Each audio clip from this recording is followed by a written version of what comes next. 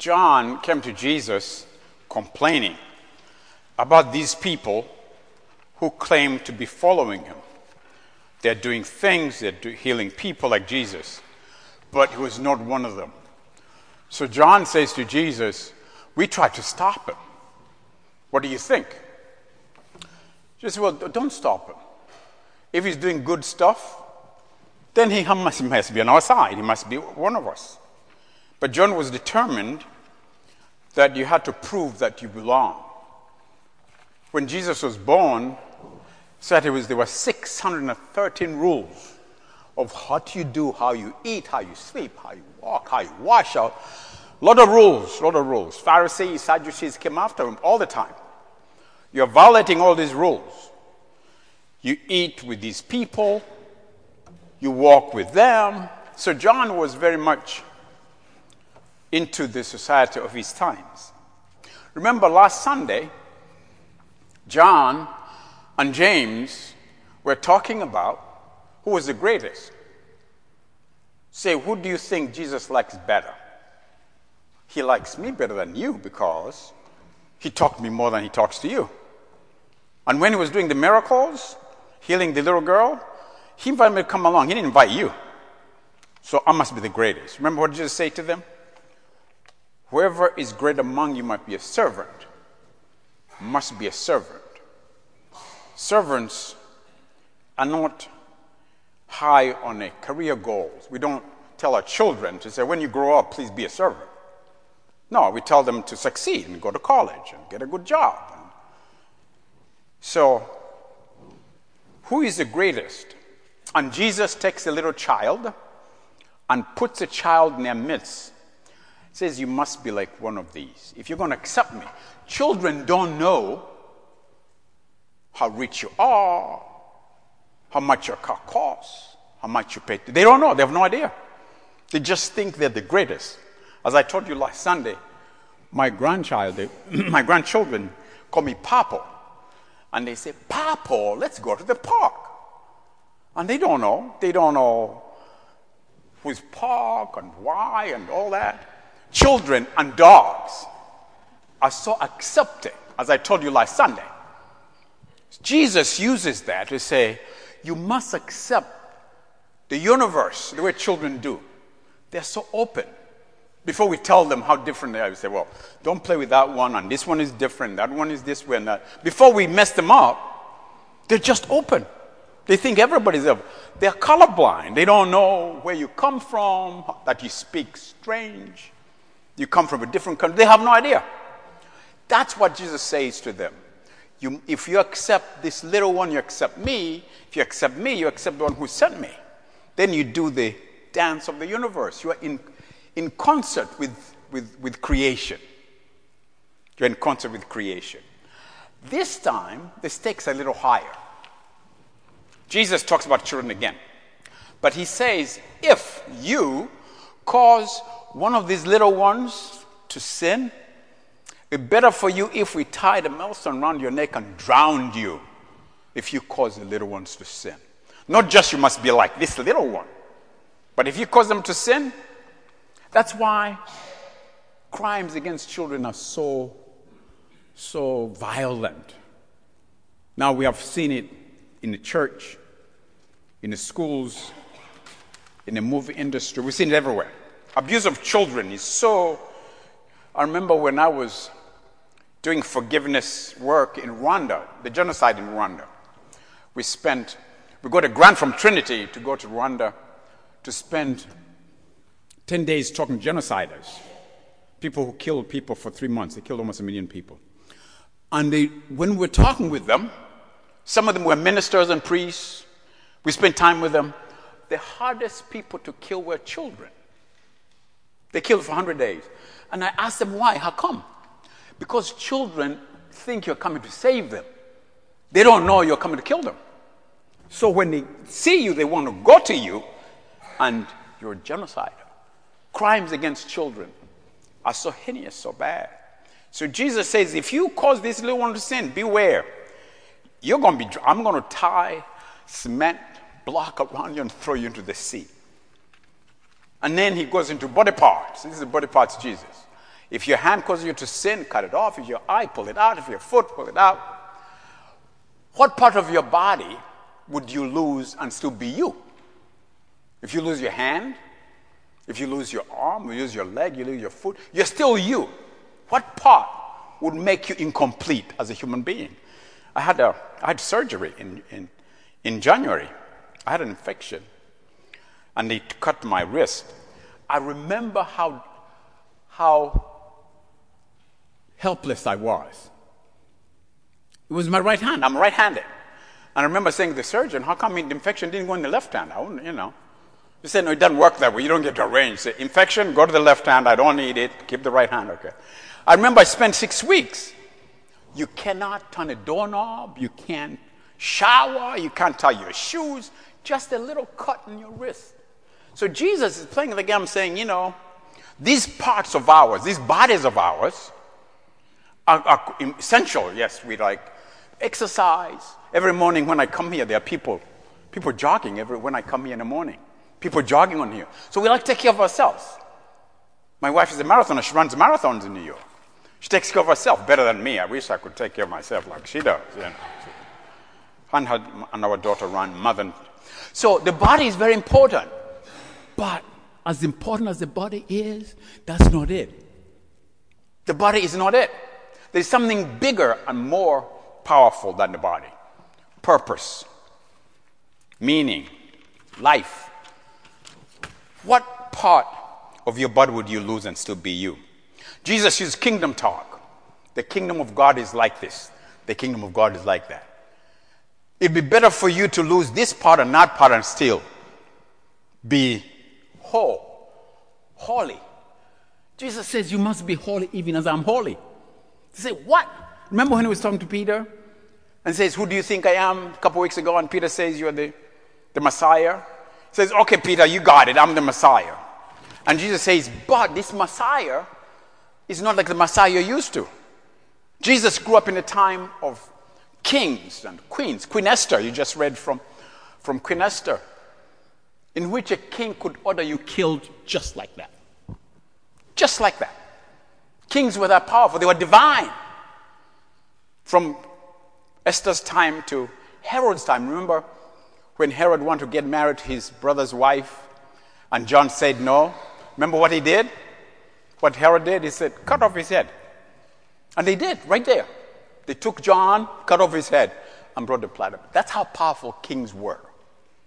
Jesus was born in a time of empire and oppression. I remember growing up in East Africa, our king, King Mutesa II, king of Buganda, whenever he passed by, everybody would fall down on the ground. I remember as a kid saying, whoa.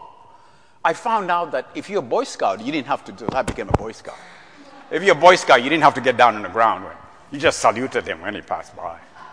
So I became a Boy Scout real quick time. Kings, monarchies, divine beings, pharaohs, Nebuchadnezzar, Herod.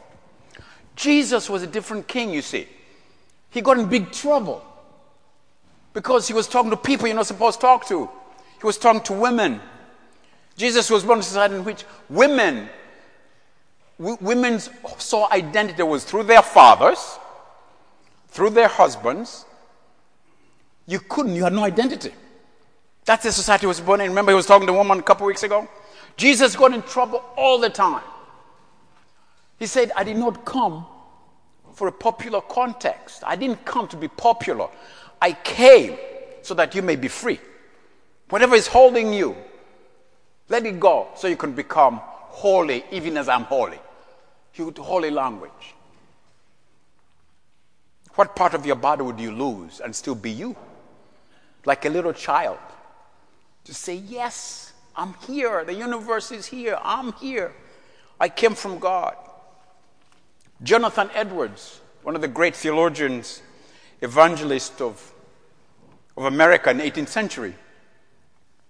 And this is 1722. Same time as your church. Your church was 1725.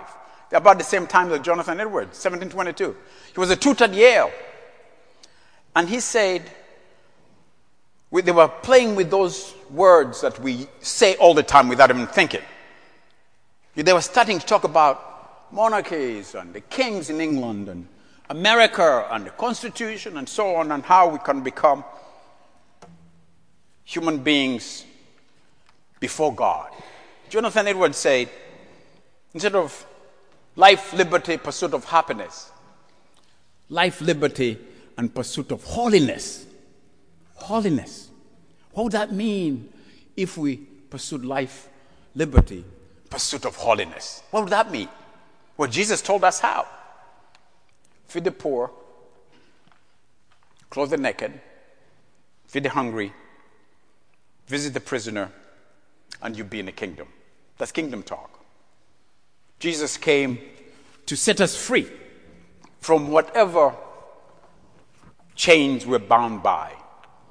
And this morning, John comes to him and says, look, these people are not one of us. They're over there. They're not part of us. He just says, no, don't do that. They are part of you. In a couple of weeks, we're going to be baptizing children. Yesterday, we had a wedding. And this afternoon, we have a funeral for Sharon. That's life. You don't get to negotiate all that. One day you're having a wedding, another day you're having a funeral, then you have baptism. Jesus knew that. He said, that's not who you are.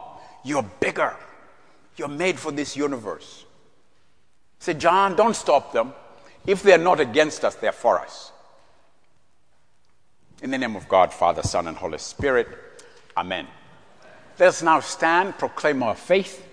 Let us stand and proclaim what we believe with the confession, the Nicene Creed, our confession of our faith, the Nicene Creed.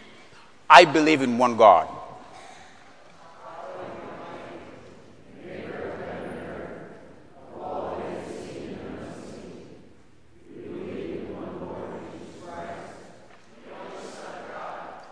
Eternally begotten of the Father, God from God, light from light, true God from true God, begotten and not made, of one being with the Father. Through him all things were made. For us and for our salvation, he came down from heaven. By the power of the Holy Spirit, he became incarnate from the Virgin Mary and was made man. For our sake, he was crucified under Pontius Pilate. He suffered death and was buried. On the third day, he rose again in accordance with the Scriptures. He ascended to heaven. He is seated at the right hand. He will come again in glory to judge and the dead, and his kingdom will have no end. We believe in the Holy Spirit, the Lord, the giver of life, who proceeds from the Father and the Son. With the Father and the Son, he is worshipped and glorified through the prophets. We believe in one holy, Catholic, and we acknowledge for the forgiveness of sins. We look for the resurrection of the body and the life of the world to come. Amen. We have heard today of the cost of discipleship, that we may be empowered to bear the name of Christ. Let us pray for ourselves and for the whole world, saying, Lord, hear our prayer. The Church of God is fragmented. We need the healing of the Holy Spirit. Let us pray for the Church. Lord, hear our prayer. The world cries out for an increase of justice and for an end to war. Let us pray for the world.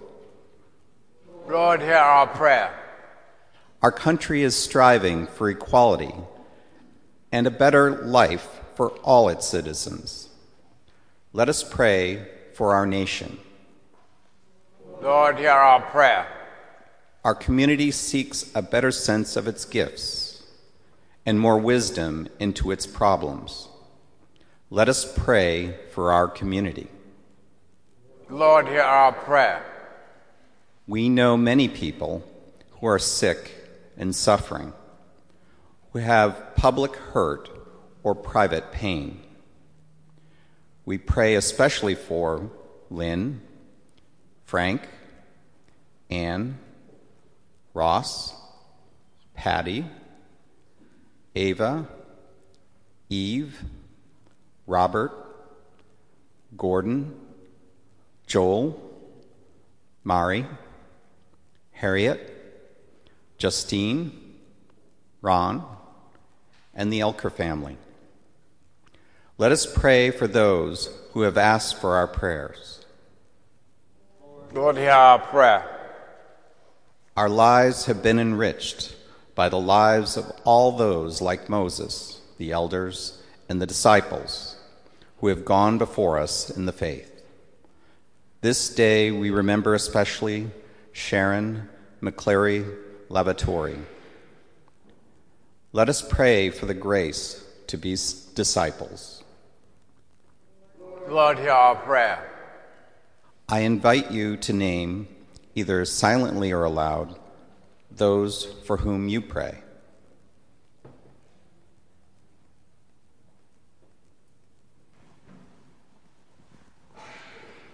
We are thirsty, O merciful God. Give us a cup of water to drink. Hear our prayers and answer our cries of need through your Son, Christ our Lord. Amen. Amen.